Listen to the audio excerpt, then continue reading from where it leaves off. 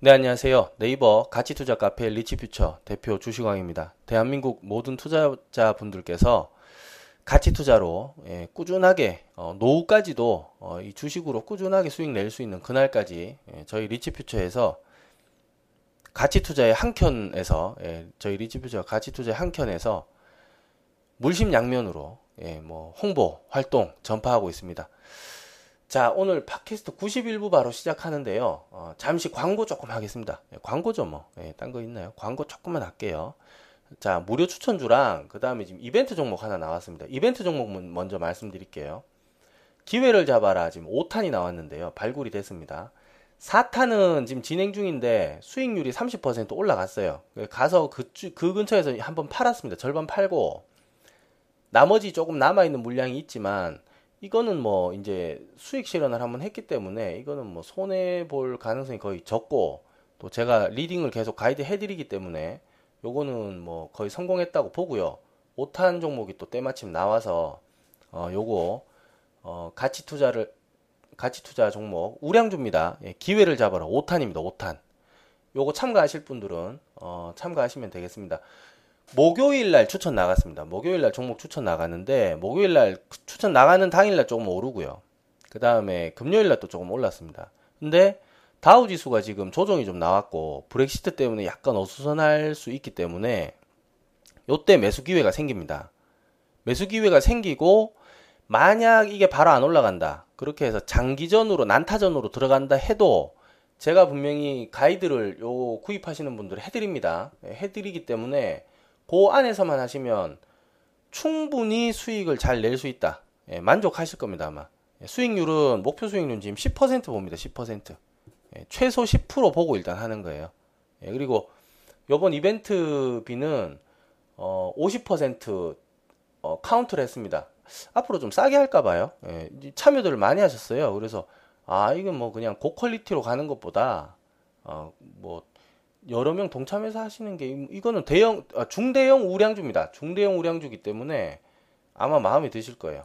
그래서 뭐 저렴하게 가자. 저렴하더라도 뭐 회사가 바뀌는 건 아닙니다. 그리고 제 실력이 바뀌는 건 아니기 때문에 뭐 참여하시면 되겠고요. 월요일날 문자를 주세요. 아직 뭐 매수 가능하냐, 공략 가능하냐 문자 주시고 제가 된다 그러면 그때 이제 그 다음 액션을 취하셔도 되겠습니다. 그렇게 하셔가지고 요거 하나 편입해 놓으면은 뭐 괜찮지 않나. 괜찮지 않나. 100% 된다라고 또 그거는 거짓말입니다. 그거는 사기나 그렇게 하는 거고요. 아무튼 뭐 지금까지 잘 되어 왔기 때문에 됩니다. 그리고 만약에 이게 잘 안 된다 하면은 제가 6탄은 그냥 서비스로 드립니다. 실제 지금 4탄이 가치투자 그 기회를 잡아라 4탄이 종목이 2개 나갔습니다. 제가 혹시나 몰라가지고요. 요때 추천 나갈 때가 장이 좀 안 좋을 때였습니다. 지금도 장이 지금 뭐 지수상으로 좋지만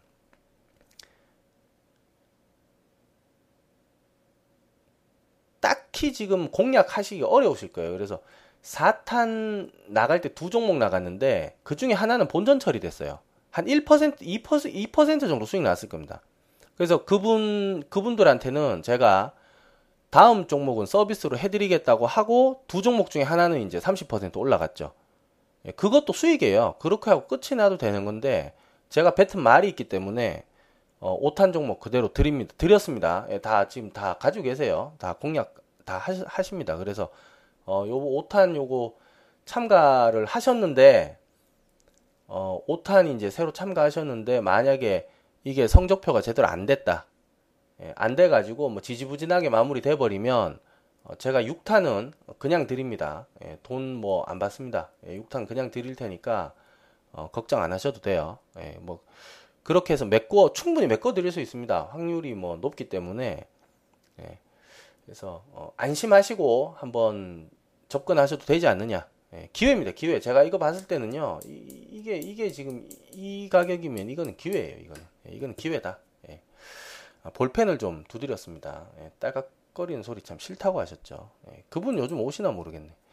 자, 그래서 이벤트 종목 광고를 좀 했고요. 자, 그 다음 무료 추천주인데 무료 추천주도 항상 잘 됐어요. 이게 통계를 내보면 한 80% 됐습니다. 성공 확률이. 그런데 이제 워낙 저희 여기 지금 오시는 분들께서 이게 그러니까 이 불특정다수라 제가 뭐라고 하기는 좀 그런데요.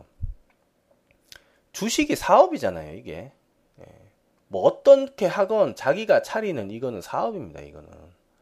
본인이 직접 계좌 개설하는 사업입니다. 이게 무슨 놀이도 아니고요. 이거는 좀 엄격하게 보고 좀 근엄하게 잣대를 댈 필요가 있어요.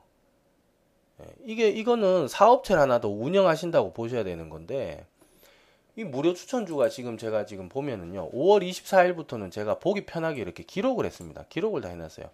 뭐, 5월 24일 네오위즈 홀딩스 4% 이상 올라갔다. 축하드립니다. 26일 메디포스트 3% 이상 올라가고, 5월 30일 삼성제약 이건 제가 리딩을 좀 늦게 드렸어요. 손절하지 말라고 해드렸어야 되는데, 이 뭐 손절가 벗어나서 이탈돼 버렸고, 다시 올라왔어요, 근데. 그 다음 6월 2일 세종텔레콤 5%, 6월 3일 하림, 얘도 지금 3% 이상 성공했습니다. 그 다음 6월 9일 이월드 크리스탈 급등했죠. 6월 9일이면 목요일이죠. 예, 그래서 이렇게 해놔야 좀 하시더라고. 이렇게 보기 좋게 해놔야 여기 좀 되나 보다 하면서 이제 하시더라고. 그냥 이렇게 깔아놓으면은요, 집중도를 안 하시대요. 예. 자기 돈 갖고 하는 사업인데도 멍하게 그냥 이거 하나? 내가 뭐 기분 좋으면 했다가 기분 나쁘면 안 하고 뭐 이렇게 해가지고는요, 안 되죠. 예. 돈 잃는 분들 특성이 이상하게 또 떨어지는, 안 될 때 사고 될 때는 기분 나빠서 안 하고, 그렇게 조금 지켜보다가 좀 잘 되잖아요. 그럼 또 다시 하다가 또 안 되는 타이밍에 걸리고, 자꾸 그렇게 하세요. 그래서 저희 리치퓨쳐 첫 번째 모토입니다. 꾸준함. 꾸준하게 해라. 꾸준하게 안 하면은요, 밥도 꾸준하게 안 먹으면 병 생깁니다. 요즘 너무 많이 먹어서 이제 단식한다고 이제 까부는 거죠. 행복한 소리 하는 건데. 자, 아무튼 그렇습니다. 그래서 요것도 한번 보시고요. 그래서 뭐 전업하려고 하시는 분들, 전업하려고 하는데 뭐 별로 자신 없는 분들, 그 다음에 전업주부님들, 그리고 명퇴하시고 이제 좀 소일거리 삼아 조금 하려고 하시는 분들, 가게 차릴 자신은 없는데 뭔가 뭐 통닭집 같은 거 괜히 하려고 왔다 갔다 하시는데 자신은 없는데 뭔가 좀 안 하면 큰일 날 것 같고 하시는 분들 있잖아요. 이런 분들 차라리 용돈벌이 좀 하는 게 낫습니다. 이렇게 해가지고 이런 분들 한번 잘 보세요. 보시고 가치투자 쪽으로 이제 관심 있으신 분들 오시면 좋을 것 같습니다. 그래서 한번 보시고, 네, 팟캐스트 91부 바로 시작하겠습니다. 자, 먼저 오늘 시황부터 좀 하겠습니다. 시황. 항상 시황이 중요합니다. 시황이 중요해요. 모든 거에 앞서는 게 시황입니다. 시황. 자, 크게 두 개인데요. 브렉시트가 남아있고, 그 다음에 국내 금리 인하. 금리 인상은 저번 90부 방송을 들으시면 됩니다. 금리 인상에 관한 내용은 저번 90부 방송의 제일 마지막 한 20분 정도를 들어주시면 어떻게 돌아가는지 아실 수 있어요. 그래서 그거 참고하시고요. 그러니까 금리 인상은 상관없다. 상관없다가 결론인데, 구체적으로 보시려면 90부 거기 마지막 한 20분 정도 후반부 들어주시면 되고요. 자, 그리고 유가도 상관이 없습니다. 유가 한번 보세요. 제가 이거 유가에 관한 것도 이거 한번 보시면은요, 2016년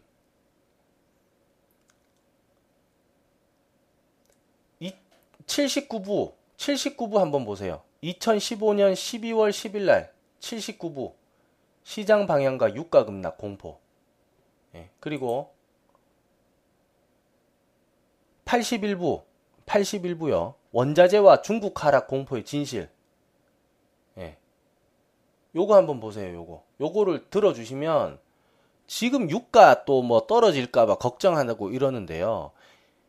자, 이거 한번 웃깁니다. 저희 지금 이거 청취하시는 이 투자자분들께서 유가가 40달러 때도 매매는 했어요. 뭐 중독이든 아니면 올바른 투자관을 갖고 하든 뭐 어떤 이유에서 간에 그 무서울 때도 했어. 이거 이해되십니까? 40달러 붕괴됐을 때도 올 초잖아요. 올 초. 작년 말이랑 올 초잖아요. 불과 4, 5개월 전 그때도 다 매매하셨습니다. 예, 근데 지금 뭐가 무섭습니까? 예, 지금 뭐가 무섭냐고. 예. 이상한 논리들을 갖고 있어요. 뉴스에서 무섭다 그러면 무섭습니까? 뉴스에서 무섭다 그러면 무서운 거냐고요. 그거는 아니죠. 그래서 올바르게 내가 판단할 수 있어야 됩니다. 뉴스에서 이제 또 뭐 유가가 떨어지는 것 같고 뭐 이러니까 유가 하락의 공포. 맨날 겁만 먹냐? 말도 안 되는 소리죠. 그래서 자, 유가도 별로 크게 상관될 게 없습니다. 우리나라 정부는 기름값이 그렇게 쌀 때 좀 사 모아야 되는데 뭐 샀는지 안 샀는지 모르겠어요. 그때 아마 또 기름 그 구매 자금을 줄인다고 하는 것 같던데요. 제가 그 얘기도 아마 저기 팟캐스트 저 예전 거에 했을 거예요. 이거 참고하시고요. 그러면 이제 브렉시트가 남았습니다. 브렉시트가.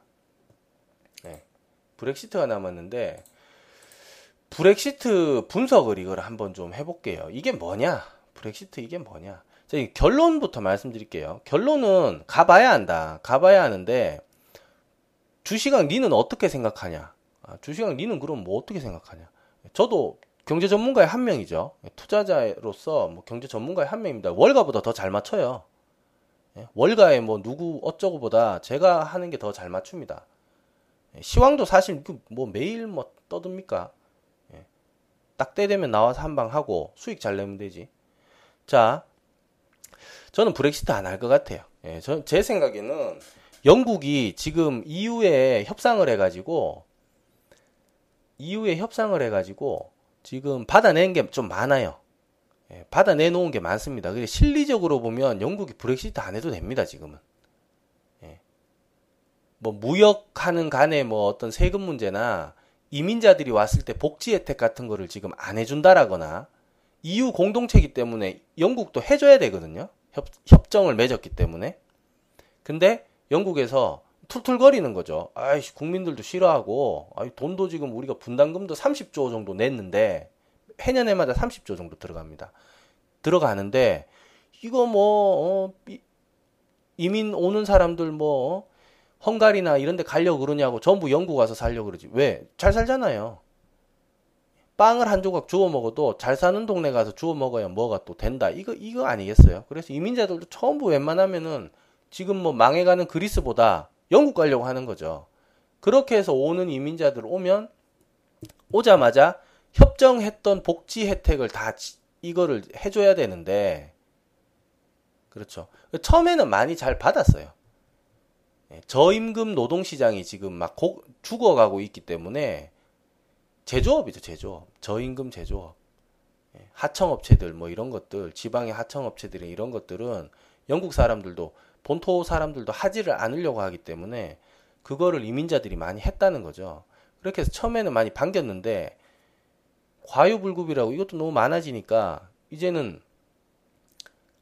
복지나 이런 것들을 하기가 쉽지 않다 이렇게 되는 거죠. 국민 감정들도 아니 지금 저기 돈 내는 게 얼만데 이민자까지 받아가지고 저거 도울 돈 있으면 우리 복지를 더 해달라 이렇게 됩니다. 상황이 이렇게 돌아가는 거예요. 이렇게 되니까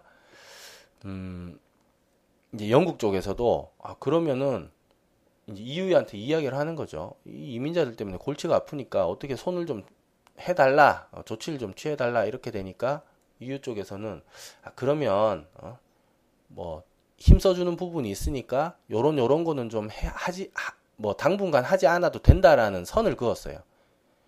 그게 짭짤하다는 거죠. 그게 이득이 된다는 거죠.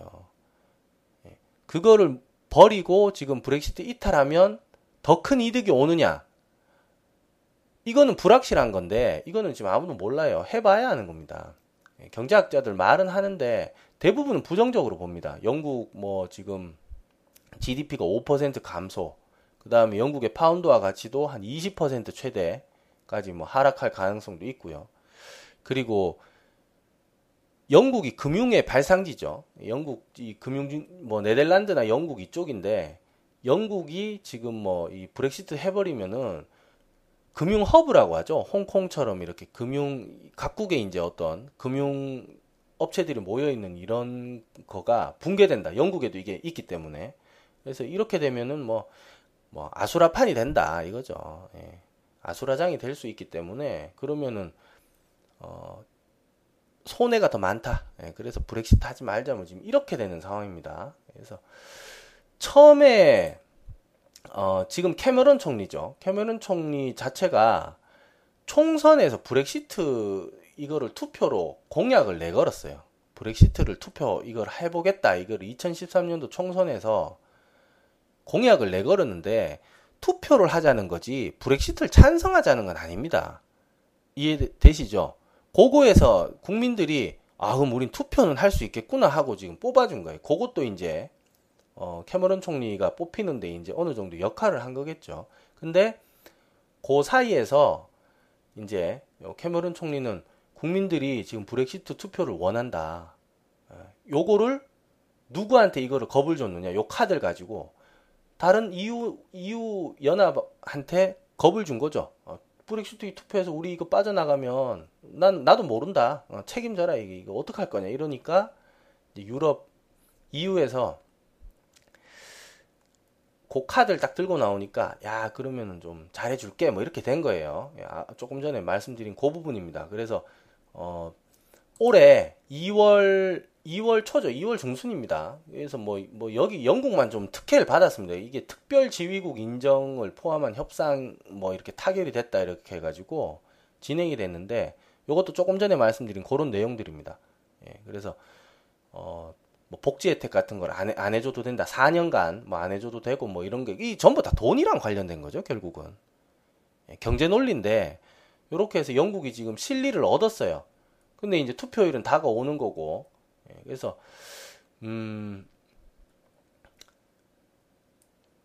뭐 최악의 경우에 이게 만약에 브렉시트가 돼버린다 이렇게 되면 뭐 최악으로 막 보면은요 뭐 지금 영국도 스코틀랜드 또 뭐 분리한다 뭐 저번에 투표 한번 했었죠. 투표 뭐 실패했습니다만은 예. 잉글랜드 스코틀랜드 이 연합이잖아요. 예. 그래서 이거 지금 다 쪼개지면은 뭐 스페인이나 뭐 다른 나라들도 다 이탈해버릴 가능성도 있다 뭐 이렇게까지 보는 건데요. 그래서 EU라는 것 자체가 붕괴되지 않느냐 이게 이제 최악의 상황인데 이것까지는 뭐 일단은 아니라고 봅니다. 투표해도 그게 또 반영될지 안 될지도 이제 마지막에는 정부에서 이제 움직여야 되는 거기 때문에 그래서 저는 아니다라고 봅니다. 단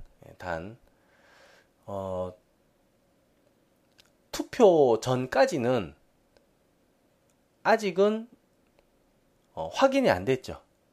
반영이 되지 않았기, 그러니까 선반영돼서 막 공포감에 지금 막 시장이 굉장히 혼조가 있을 수 있기 때문에 매매를 좀 조심해야 된다.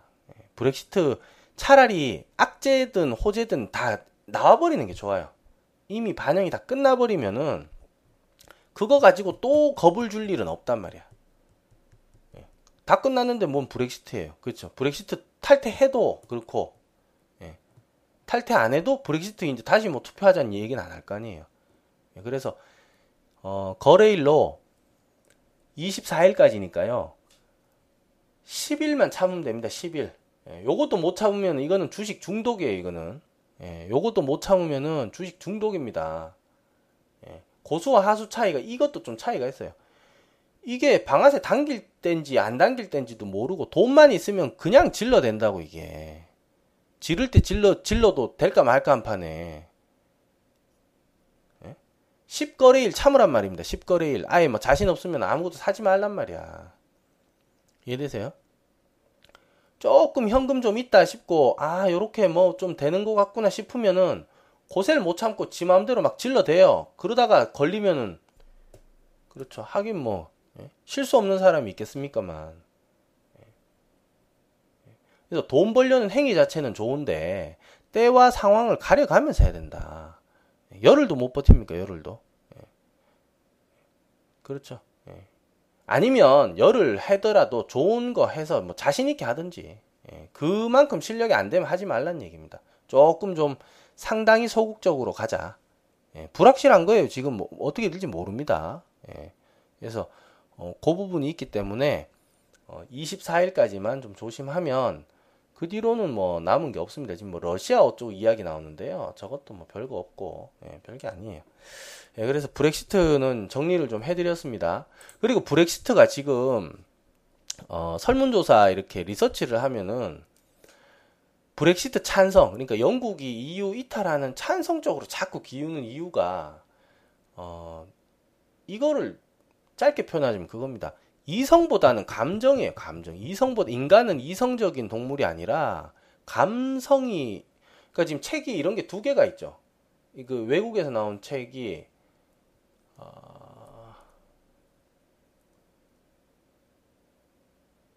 블링크였나? 아무튼 있습니다. 예, 저 책들 읽었는데 책 제목 기억이 안 나요. 자, 아무튼 그러니까 첫인상으로 다 결판 난다는 거죠. 요모조모 따져보는 게 아니라 첫인상 한 방에 이게 이제 감성적인 거라는 건데, 지금 영국에서 실리를 취했는데도 불구하고 협상을 통해서 지금 실리를 어느 정도 취했어요. 정치적으로는. 근데 국민들이 지금 자꾸 브렉시트를 찬성하는 이유는 그거죠. 민족주의적인 게 있다는 거죠. 한마디로 뭐 유색 인종들 보기 싫다. 보기 싫다. 괜히 저 골목길에 뭐 서너 명 웅크리고 있으면 겁도 나는 것 같고, 왜 내가 우리 땅에서 내가 왜 겁을 먹어야 되냐, 뭐 이런 것도 있는 것 같아요. 그리고 이제 경제적인 논리로 따지자면 뭐 근데 이건 좀 그렇습니다. 자기들도 일을 안 해요.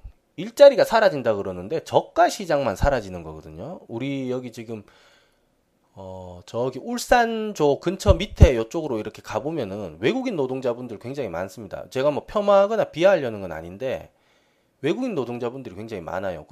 지나가다 보면 상당히 많이 만납니다. 예, 지나가다 보면은요, 길에 많이 있어요. 그분들 아니면 거기 경제가 죽어요. 하도 많이 있어가지고.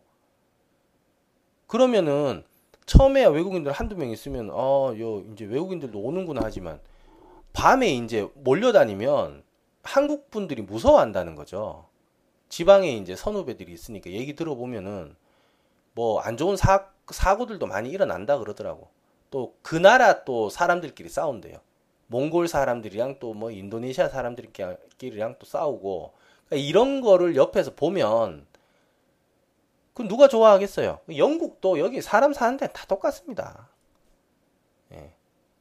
굴러온 돌이 박힌 돌 빼는 것처럼 자꾸 저렇게 해버리니까 괜히 위협을 느끼고 이러면은요, 예, 이게 이제 감정적인 어떤 골이 생기는 거죠.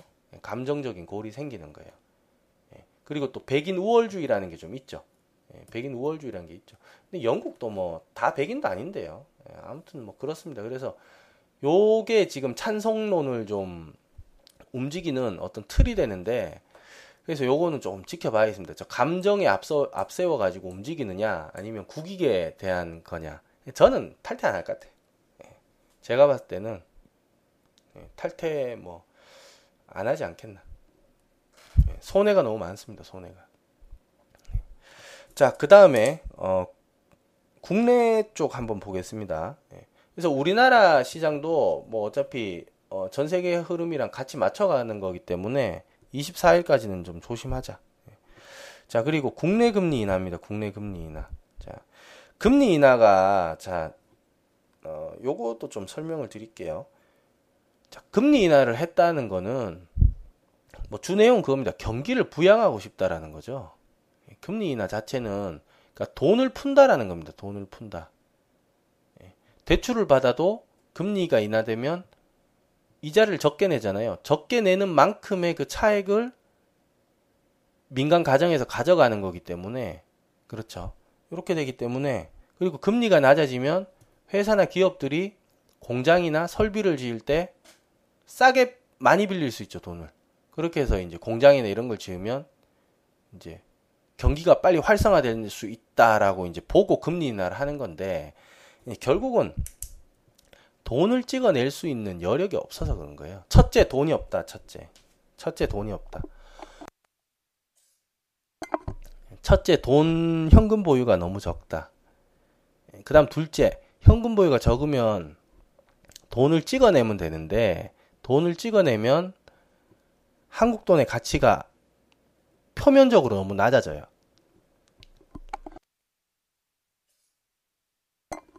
예. 그렇죠.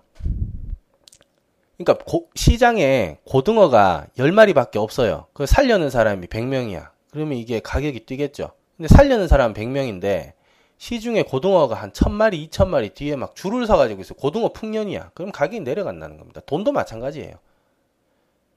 길에 채여가지고 막 굴러다니면은 한국 돈의 가치가 떨어진다는 겁니다. 그래서 돈을 찍지를 못한다. 대신 돈을 찍어내는 효과와 거의 똑같은 효과를 나타낼 수 있는 게 이제 금리 인하입니다. 금리 인하. 금리 인하 시켜버렸어요. 그래서 미국이 금리 인상하기 전에 금리 인상했는데 우리 혼자 인하를 할 수가 없잖아요. 차라리 동결이 되거든요. 그렇게 되면. 그리고 제이컵 루 이 미국 재무장관이 6월 3일 날 딱 왔습니다. 딱 와가지고 하는 얘기가 한국이 환율 시장에 자꾸 개입을 한다. 개입하지 마라. 그러니까 미국이 어떤 방향을 바라는 거잖아요. 지금 어떠한 방향을 바란다. 어떤 방향을 바라느냐. 우리나라 환율의 원화 강세, 환율의 강세를 바라는데 자꾸 환율이 떨어지니까 한국 정부에서 개입하는 거 아니냐. 이게 이제 환율 때문에 무역의 이 차익이 커진다는 거죠. 무역의 이제 이익이 이게 서로 달라지기 때문에 미국 재무장관이 왔습니다. 비밀 회동을 했는데 묘하게 그 타이밍이 맞아 떨어집니다. 6월 3일 날 오고 금리 인상 발표는 8일인가요? 9일 날 했나? 그렇게 딱 해요. 그래서 금리 인하죠. 금리 인하 발표를 딱 했습니다. 그래서 경제 더 끌어올리겠다. 주가 올라가면 주가 올라가면 우리나라 원화는 강세가 됩니다. 원화 강세가 나와요. 원화 강세가 나오게 됩니다. 원화 강세가 나옵니다. 그래서 이렇게 되면은 제이컵 루 요 재무장관이 온 자기 역할은 다 했다고 볼 수 있죠.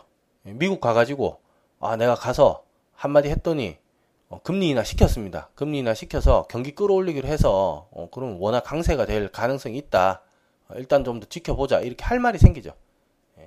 저는 이렇게 보는데 모르죠. 비밀 회동이라고 그랬는데 미국 재무장관이 한국은행 총재를 뭐하러 만나러 오겠어요. 그렇죠. 뭔가 자기가 하고 싶은 말이 있으니까 왔겠죠. 그 바쁜 사람이 여기 뭐하러 왔겠습니까? 그래서 금리 인하를 단행했다. 자, 그래서 이제 문제는 금리 인하가 문제가 아니라요. 이게 이제 이걸로 시작되는 문제인데 지금 전 세계는 저금리 시대입니다. 저금리를 떠나서 이제 저기 뭐 덴마크 같은 곳은 이제 마이너스 금리예요. 마이너스 금리입니다. 돈 빌리면 이자를 조금 줘요, 은행에서. 집 산다고 돈 빌리면 이자를 조금 줍니다, 지금. 자, 전 세계가 마이너스 금리 상황인데 이거를 한번 생각해 봐야 됩니다. 투자자 입장에서는요. 이제 저금을 넣어 가지고는 저금만 해 가지고는 어떤 이자를 받을 수가 없습니다. 저금해 가지고 어떤 뭔가 수익을 얻기는 힘들다. 왜냐하면 금리라는 거는 두 개로 나눠집니다. 경제 이론상이죠. 경제 이론상 두 개로 나눠지는데 명목과 실질 두 개로 나눠집니다. 요것만 조금 설명하고 마치겠습니다. 명목금리, 실질금리 두 개로 나눠지는데요. 명목은 말 그대로 명목이에요. 명목금리는 말 그대로 명목입니다. 명목. 이게 노미널이잖아요. 노미널. 그냥 말뿐이다. 이름뿐이다라는 거고요. 실질은 리얼이 들어갑니다. 리얼. 리얼. 그러니까 자, 이거 한번 보세요. 1.25잖아요. 근데 요번에 뭐 물가 상승률이 2%라고 잡으면 은행에서 받는 돈은 1000만 원 넣어두면 1년에 12만 5천 원인데 물가는 1000만 원 기준에서 20만 원 올라가 버린단 말이에요. 이렇게 되면 7만 5천 원 마이너스가 난다는 겁니다. 이게 실질금리예요. 이게 실질금리. 더하기 빼기를 다 해가지고 그러면 남는 게 얼마냐 이렇게 딱 보면 지금 마이너스다.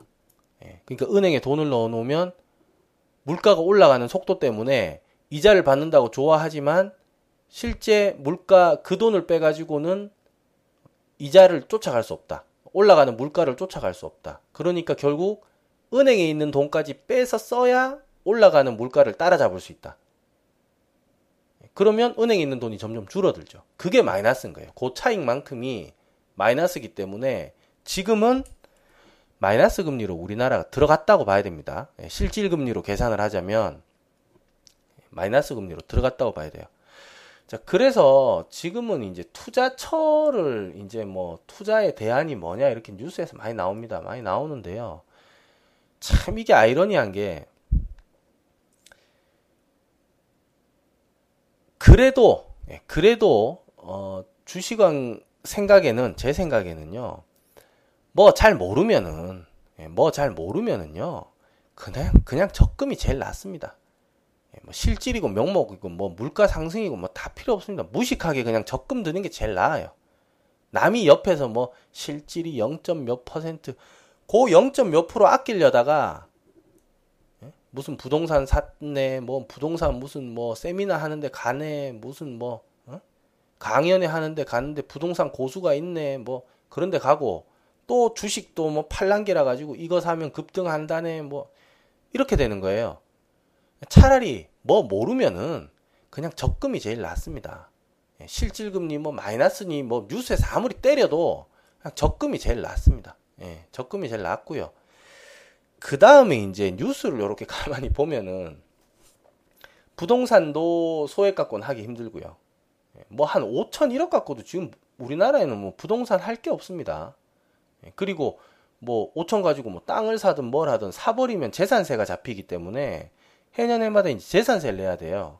근데 이제 재산세 내고 뭐 하고 이렇게 하다 보면은 세금 폭탄 맞다 보면은 의료보험 나가죠. 재산세 나가죠. 하다 보면 이게 관리를 잘 못하면 배보다 배꼽이 더 커지는 불상사가 생깁니다. 그리고 소액으로 할 수도 없어요. 부동산 자체가. 그리고 부동산 경기가 지금 일본 따라 지금 가는 흐름이 지금 굉장히 빨라지고 있는데 인구도 지금 일본의 절반 정도밖에 안 되잖아요. 그러니까 속도가 더 빨라지거든요. 인구 뭐 감소나 노령화 뭐 속도나 그렇죠. 그리고 경기 지금 침체도 마찬가지입니다. 그래서 이렇게 보면 부동산도 뭐 제가 요 팟캐스트에도 부동산 내용을 좀 설명드렸지만 서울 쪽 안쪽이 아닌 이상은요 하기가 어려워요. 투자하기가 쉽지 않습니다. 자기가 살 집이 아니고 투자를 하려고 뭘 이걸 재테크하려고 은행에 이자 넣는 것보다 뭐 여기 변두리에 좀 사놓으면 낫겠지 했다가는요 낭패당할 가능성이 많아요. 그렇죠. 그러니까 언론에서는 부동산도 지금 추천을 못합니다. 부동산 하라고 말도 못하고요. 웃긴 거예요 뉴스 기사가. 그리고 주식하라고 말도 못합니다. 왜? 손해 많이 봤거든요. 사람들이 이 주식해서 손해 많이 봤어요. 이게 식당이랑 똑같습니다. 100군데 중에 한 6, 70군데는 계속 망해서 주인 바뀌고요. 계속 그 자리가 그 자리인 거예요. 저희야 길 가다 보면은 그냥 식당이거니 하고 지나가잖아요. 근데 그 안에서는 피눈물 나는 전투가 벌어지는 거죠. 오늘도 손님 안 온다. 매상 떨어졌는데 월세 내야 된다. 죽어나가는 거예요. 거기도. 한 1년 지나면 간판 바뀌어 있고 보증금 다 빼먹으면 나가야 되는 거잖아요. 그 나머지 한 30%, 30개 정도 안에서 이제 그 안에서 또 한 10%가 뭐 한 대박집 아니면 중박집 이렇게 해서 좀 먹고 살고 나머지 한 20%는 그냥 그런 거예요. 그냥 아침에 일찍 나와서 저녁 늦게 들어가는데 뭐 대기업 직장인만큼 못 버는데 그래도 입에 풀칠은 하는 거고 관두자니 할 게 없고 애매한 상황이거든요. 주식도 마찬가지입니다. 주식도 대부분 다 잃어요. 대부분 다 잃습니다. 그렇죠. 잃거나 힘든 분들이 이 팟캐스트 들을 가능성이 많죠. 그렇죠. 그래서 제가 이거 계속 하는 거고. 그러니까 주식도 위험성이 크다고 하지 말라 그래요. 언론에서. 그러면 도대체 지금 할 게 뭐 있냐 이거예요. 재테크라고 이야기 꺼내놓고. 그래서 기사를 쭉 읽어보니까 대부분 그렇습니다. 채권을 하래요. 채권을. 채권을 하라고 합니다. 채권을. 이게 대안이 되는 게 아니에요. 이거는. 이거는 재테크의 대안이 될 수 없습니다. 채권하느니 적금합니다. 저는. 채권하느니 주식왕이 뭐 권해드립니다. 적금 드세요. 적금. 채권에 대해서 얼마나 아십니까? 채권에 대해서 얼마나 아세요? 이게 웃긴 거예요.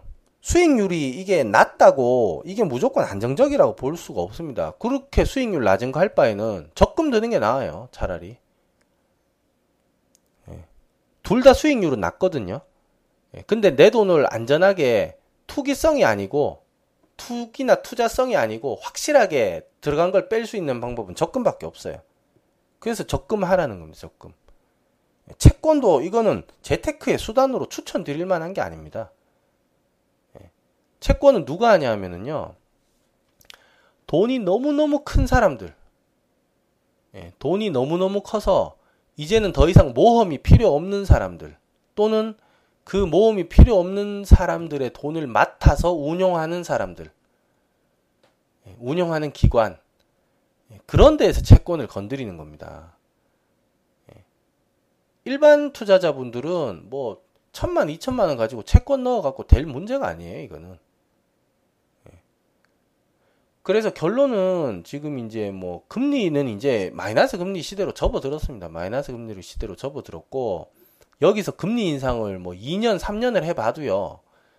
글쎄요, 지금 1.25에서 3년 해봐야 2.5? 3? 많이 올라가도 3% 안 올라갑니다. 3%. 거기서 또 다시 내려가겠죠. 3% 못 올라갈 것 같은데요. 한 2, 3년 동안 금리 인상한다고 막 이제 미국 따라간다고 해도 3% 못 넘어간다고. 2.5? 1.25니까요, 지금. 한 1.25 정도 살짝 올리면 2.5 정도 되겠네요. 그러니까 이제 저금리 시대입니다. 그러니까 여기서 할 게 뭐 있냐? 할 게 뭐 있냐? 수익만 나면 주식만큼 좋은 게 없죠. 여기 기자분은 지금 뭐 부동산은 뭐 어렵고 목돈각 뭐 소액 갖고는 되지도 않는 거고요. 그 다음에 주식은 손해가 나니까 안 된다고 하지 말라 그러고. 그렇게 해서 이제 뭐 그 다음 뭐 할 게 뭐 있어요? 도박 빼고는 채권이 있습니다. 채권. 채권하라고 적어놨는데 반대입니다. 반대. 차라리 적금이 낫고요.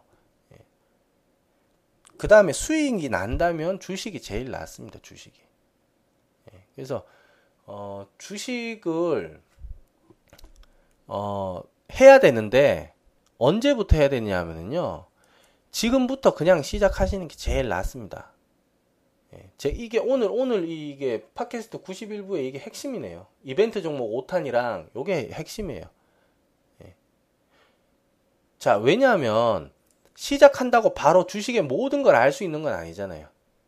어떤 경험도 필요하고 그 경험을 하기 위한 어떤 시간, 그리고 그 시간 동안 일어난 어떤 사건들, 뭐 뉴스나 어떤 그 시대 당시에 어떤 뭐 또 이슈 같은 것들이 주식에 다 이게 영향을 미치죠. 경제에.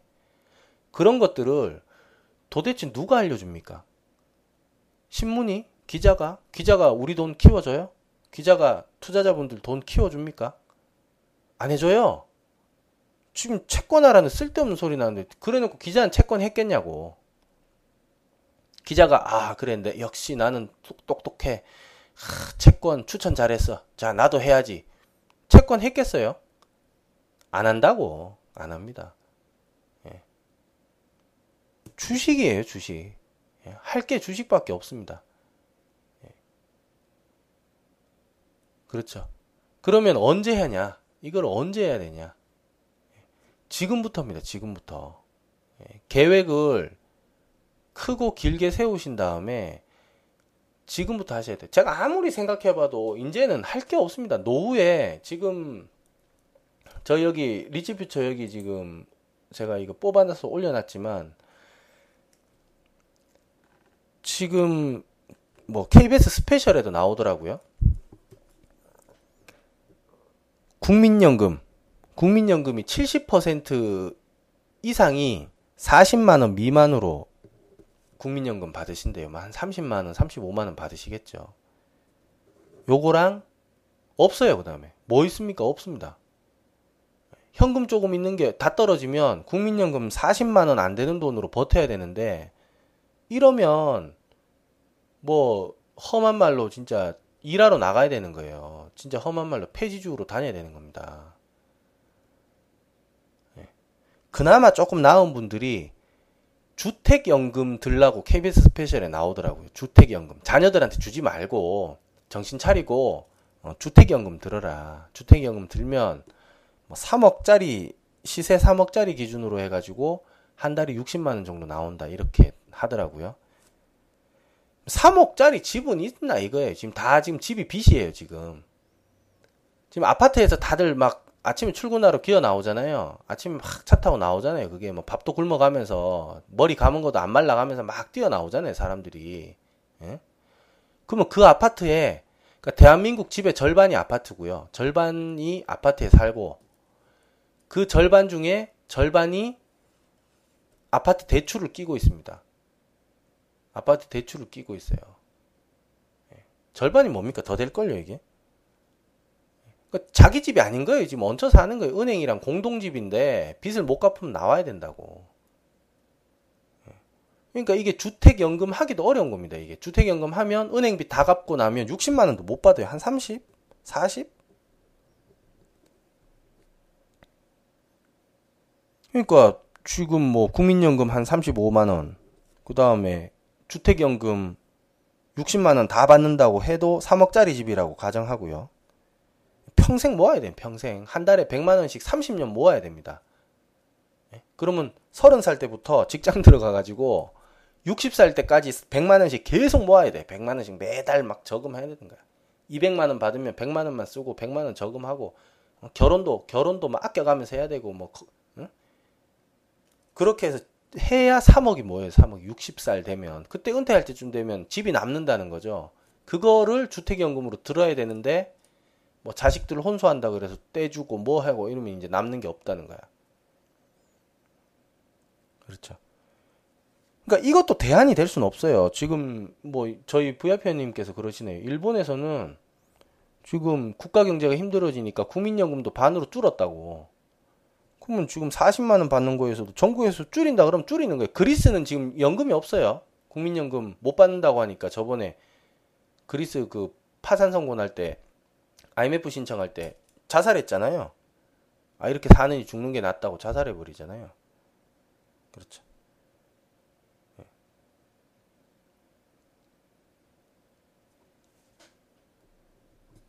그러니까 이게 지금 35만 원에 60만 원 집까지 하면 95만 원 생깁니다. 95만 원. 그리고 나머지 조금을 어디서든 충당을 하든지, 아니면 국민연금 35만 원에 나머지를 어디에서 충당을 해야 되는데, 그 대안이 채권이 될 수가 없고요. 그 대안이 채권이 될 수가 없고, 뭐 부동산이 있으면은 뭐 주택연금 받으면 되는 건데, 그렇죠. 부동산도 뭐 지금 투자하기가, 그만큼 돈 있으면 뭐하러 뭐 노후를 생각합니까? 지금부터 놀아도 되지. 그렇죠.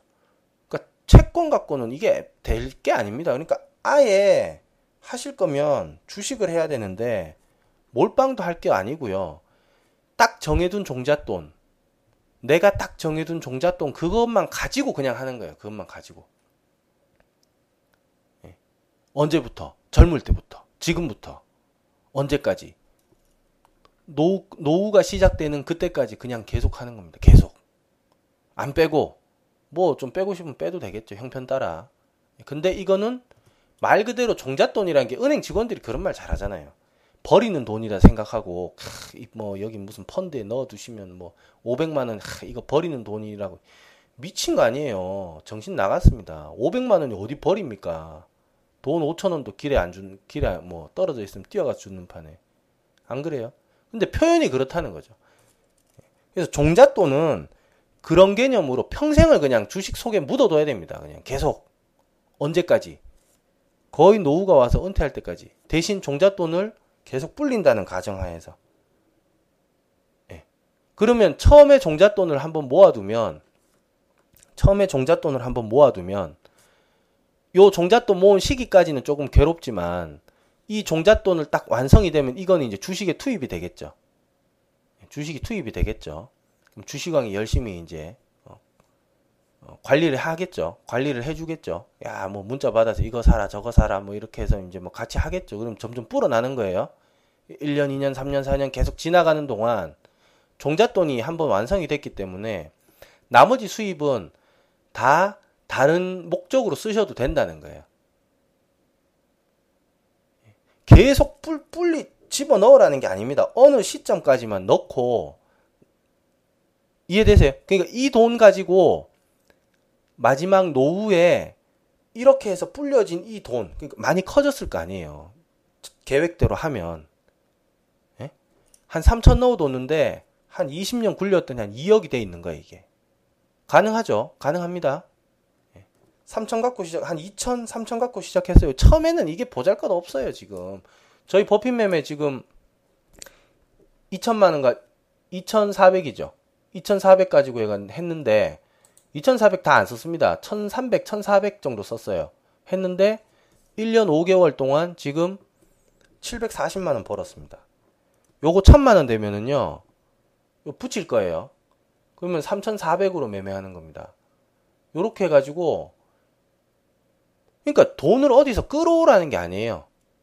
딱 요만큼만 모이면, 아니 뭐 마이너스 금리 이야기하다가 지금 엉뚱한 대로 이야기 가는데, 이게 더 중요합니다. 이게 돈 버는 방법을 지금 이야기하고 있잖아요. 내가 지금 이게 더 중요하다고. 한국은행 총재가 마이너스 금리 한 게 뭐가 중요합니까? 그게 우리가 어떻게 사느냐, 그게 중요하지. 자, 그래서 요거를 그렇게 해가지고 계속 가는 거예요. 계속 가가지고 꾸준하게 수익을 계속 내서 돈이 불려지면 나중에 은퇴할 때쯤 되면 최초에 넣었던 종잣돈이 2억, 3억 이렇게 커진다. 이러면 그거를 빼서 써도 되고요. 아니면 거기서 지금까지 잘 해왔잖아요. 그리고 돈이 커졌기 때문에 돈이 점점 더 많이 들어옵니다. 일정한 수익률이 있기 때문에. 그렇죠. 일정한 실력이 있다는 겁니다. 그 어떤 실력이 있기 때문에 계속 들어오는 거예요, 돈이. 그럼 어떻게 됩니까? 그것만 그냥, 그 돈만 그냥 빼서 쓰면 돼요. 종잣돈 본체는 그대로 남겨두고. 이해되세요? 그것만 계속 빼서 쓰면 된다고, 그것만. 자, 근데 이걸 할 수 있느냐? 보통 개인 투자자들, 일명 개미라고 불린 사람들이 이거 할 수 있느냐? 할 수 있으시겠습니까? 같이 할 수 있겠어요, 이거? 돈이 뭐 2억, 3억, 10억 있어야 재테크가 되는 걸로 착각하잖아요. 뭐 그런 말이 있더라고요. 주식으로 1억 만드는 방법. 2억으로 시작한다. 그럼 반토막 나면 1억 된다. 그 1억 만들었지 않냐. 그게 아니죠. 묘미는, 진짜 묘미는 작게 시작해서 크게 만드는 게 묘미가 있고, 이 작게 투자한 돈 가지고 스포츠카 탈 생각 하지 마십시오. 뭔 엉뚱한 이상한 나라에 앨리스입니까, 이게 지금? 엉뚱한 상상을 하고 있어요. 니가 한 게 뭐 있는데 스포츠카를 타나? 그거 타서 뭐 하게, 그거? 아니, 돈 한 2, 3천 갖고 와서 무슨 스포츠카를 타려고 주식시장에 뛰어듭니까? 그게 맨날 깡통 차지. 요걸로 길게 계획을 세요, 길게. 길게 계획을 세우십시오. 20년, 30년 보고 끝까지 불려서 가는 거예요, 계속. 그래서 젊어서 고생은 사서도 하는 겁니다. 지금 사서 고생하는 거지. 사서 고생하러 들어오는 거잖아요. 10만원, 20만원 벌면은, 아이고, 이거 아무것도 아닌 것 같은데, 뭐 이러잖아요. 그게 모여서 100만원, 200만원, 1000만원 되는 거라. 근데 대부분 어디 1000만원이 갑자기 뚝 떨어지기를 생각한단 말이에요. 그런 게 어디 있어요, 그런 게. 아니, 다 고등교육 이상 받으신 분들이 자꾸 돈에 관해서는 이상한 공상을 자꾸 해. 바보돼. 갑자기 돈만 들어가면, 돈 얘기만 나오면 갑자기 사람이 바보가 돼요, 바보가. 왜 그럽니까, 왜? 대학원까지 나오고 이래도요, 돈 얘기만 나오면 이상해져. 그래서 목표는 이겁니다. 지금 버핏 매매가 지금 그걸 향해서 잘 되고 있어요. 저게 곧 1,000만 원이 돌파됩니다. 저게 수익금이 지금 2기 회원 저희가 지금 받고 있잖아요. 저게 목표 1,000만 원이 돌파되면 이제 3,400으로 또 돌리는 겁니다. 그러면 다음에 1,000만 원 버는 속도는 더 빨라지겠죠. 2,000으로 돌릴 때보다 3,000으로 돌릴 때 더 빨라지겠죠. 그렇게 해서 4,000, 5,000, 5,000에서 1,000만 원 만드는 건 2,000에서 만들 때보다 다르고요. 2,000만 원 갖고 하시던 분이 계좌에 5,000만 원 들어가 있는 게 보이면 감회가 어떻겠습니까? 예. 그렇죠. 이때야말로 더욱더 꾸준하게 할 수 있는 어떤 원동력이 되겠죠. 예. 그리고 리치퓨쳐 매매는 금액이 어느 정도 있으신 분들이 들어와서 하시기 때문에 이 과정이 중간에 생략됩니다. 이분들은 이제 밖에서 또 힘들게 모으신 돈 가지고 바로 목돈 가지고 들어오시기 때문에 리치퓨쳐 가치투자는 이 과정이 생략돼요. 근데 버핏 매매는 없잖아요. 없잖아. 지금 뭐 월급에 뭐 세금 떼고 뭐 떼고 다 떼면 남는 게 없잖아요. 이 품위 유지도 해야 되고. 그러면 소액 가지고 투자를 해서 어느 정도까지만 해놓고 나머지는 딴 데 써야 될 거 아니에요. 그렇죠. 뭐 집도 사야 되고 결혼도 해야 되잖아요. 다 주식에 넣을 수는 없잖아. 그래서 종자돈이라는 게 어느 정도 개념이, 이 기준이 딱 필요한 거예요. 어느 선까지. 거기까지 도달하면 그게 각자 이제 기준이 다르겠죠. 나는 이 정도는 넣어야 되겠다. 난 이 정도는 만족한다라든지. 그렇죠. 100만 원, 200 갖고는 안 돼요. 최소 2,000입니다. 최소 2,000. 요 정도는 있어. 한 1,500 이상은 돼야 됩니다. 요 정도는 있어야 뭘 좀 해보지. 이것도 장비가 어느 정도 돼야 이게 된다고. 그렇죠. 그래서 요렇게 해가지고 나중에 은퇴할 때쯤 되면 이 돈을 계속, 그러니까 내가 내 인생을 책임지는 수밖에 없어요. 뭐 국가에 맡깁니까? 국가에서 반밖에 못 주겠습니다. 국민이니까 따라야 된다. 의무다. 어떻게 할 수 있을 거예요? 일본처럼 저 반밖에 안 준다 그러면, 야, 나는 연금 받으려고 한 달에 100만 원씩 넣어가지고 나 은퇴하면 이제 한 3년 뒤에 은퇴하면은 이제 뭐 한 달에 한 95만 원씩 받기로 했는데 갑자기 반만 주면 난 45만 원밖에 못 받네. 막 어떻게 하실 거예요? 뭐 국가에서 그렇게 하겠다는데. 예? 돈이 없답니다. 그렇게 한다면 어떻게 하실 거냐고요. 아직은 아닌데 지금 고갈 얘기가 나오잖아요. 지금 2030년인가 곧 고갈 2040년인가요? 곧 고갈 이야기가 나오고 있잖아요. 그러니까 스스로 강해져야 되고 스스로 내 거를 내가 책임지려면 둘 중에 하나입니다. 무리하게 미친 듯이 막 모으든지 아니면 지금 종잣돈이라는 거를 이용해서 어떤 이 주식이라는 이 메커니즘을 이용해서 방대한 계획이죠. 서서히 불려가지고 2, 3억까지는 만들 수 있어. 누가 수십억, 수백억 벌어라는, 누가 그렇게 시켰어요? 다들 그렇게 생각하는지 모르겠어요. 스포츠카 타야 되고, 주식, 잘하면은 수익률 1000%의 비밀. 우리 버핏 매매도 수익률 1000% 났어. 1000%의 비밀 해갖고, 외제차에 탁 옆에 있고, 그 빌린 건지 아닌지 어떻게 알아요, 그게? 왜 그렇게 생각하는지 모르겠어요. 일반 투자자분들은요, 긴 안목으로 보세요, 긴 안목으로. 오늘 얘기가 자꾸 반복되는데, 이게 굉장히 중요합니다. 이게 얘기가 굉장히 중요해요, 이게. 그렇게 해서, 노후에 꾸준하게 그렇게 커진 돈 안에서 생기는 수익금을 빼서 써야 됩니다, 빼서. 그 방법밖에 없어요. 다른 멋진 대안이 있으면, 저는 멋진 대안도 있습니다. 저희 지금 단기반도 잘 되고요. 단타도 잘해요, 저는. 단타도 잘 되고, 리치퓨쳐도 잘 되고, 버핏맨도 잘 되는데, 워낙 돈 모으기 힘들어 하시고, 돈도 없고, 돈 다 어디다 썼는지, 돈도 없고, 다들 힘들어 하고 하니까, 버핏매매 기준으로만 설명드렸습니다. 그렇게 해서, 플랜을 한번 짜보세요. 플랜을 한번 짜서, 혼자 하든, 딴 데 가서 하든, 저희랑 같이, 리치퓨처랑 같이 하든, 그거는 투자자 본인의 선택인데, 저는 큰 가이드를 제시해 드렸어요. 예, 큰 가이드를 제시해 드렸습니다. 뭐 연금, 뭐 주택연금, 이게 무슨 가이드입니까? 벌써 있는 걸, 그거를. 돈 3억 모아가지고 연금 받는 건 나도 하겠다, 그거는. 예? 그건 나도 하겠어요. 자, 아무튼 그렇습니다. 그래서 오늘 뭐 브렉시트랑 국내 금리 인하에 따른 앞으로의 재테크 어떻게 할 것이냐, 앞으로의 노후를 우리가 어떻게 이거를 살아야 될 것이냐, 이 얘기를 했단 말입니다. 이 얘기를. 예. 이 얘기를 했습니다. 여기에 대한 자세한 요 데이터는 어떤 요 자료는 여기 저기 리치퓨쳐에 오시면은요, 여기 가치투자 투자론 여기 있습니다. 예. KBS 스페셜 노후 대비는 지금부터 여기 제가 여기 좀 캡처해 가지고요, 제가 올려놨어요.